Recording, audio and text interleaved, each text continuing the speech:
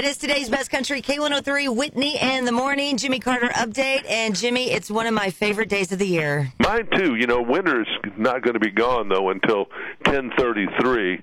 And I'd like to tell it goodbye and good riddance. It's cold as a moose here this morning. I know, same here. And I hope it didn't kill the flowers and stuff with this freeze that's today and tonight.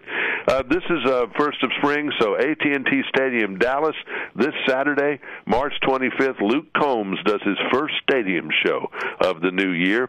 His new album comes out on Friday. Seat Geeks, that's one of those aftermarket places where you can buy tickets. $350 to sit really close to him, and $120 to $170 in the lower bowl. That's not horrible compared to some concerts you hear about. It's really not. It's really sad when that's not a high price. Yeah. If you want to see Morgan Wallen, you better. I don't even think you'd leave if you make it tomorrow night in Sydney, Australia for 2 nights. Might catch the second show. And then Melbourne, Australia for 2 nights later in the week. So that's where he is this week. Taylor Swift, oh boy, they were just jumping up and down and having a big time. 150,000 of them, 75,000 each night in Glendale, Arizona at the Super Bowl Stadium, State Farm. She covered 10 albums, 4 of which have been released since the last tour, which was called the Reputation Tour.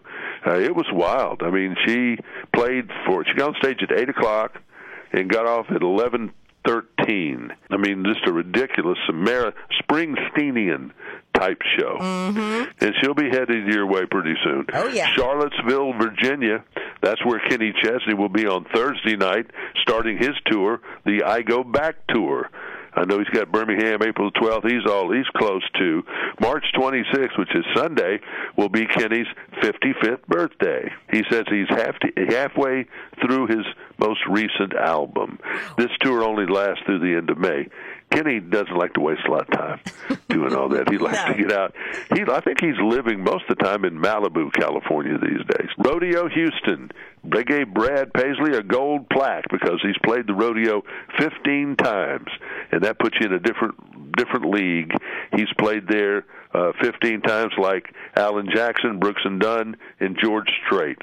And this year, Brad came out, I think, number 2 in attendance, and they had everybody. You know, they had everybody on that thing at one time or another, from Zach Brown and Jason Aldean to just everybody. And Brad came out number 2. 74,577 was his total this past Saturday night, and they love him down in Houston. Elton John. He said, I don't think he was supposed to, but he confirmed his music with Dolly Parton has already been done for her upcoming rock album called Rock Star. Slate magazine, sort of a left-leaning publication, but they did a really long feature.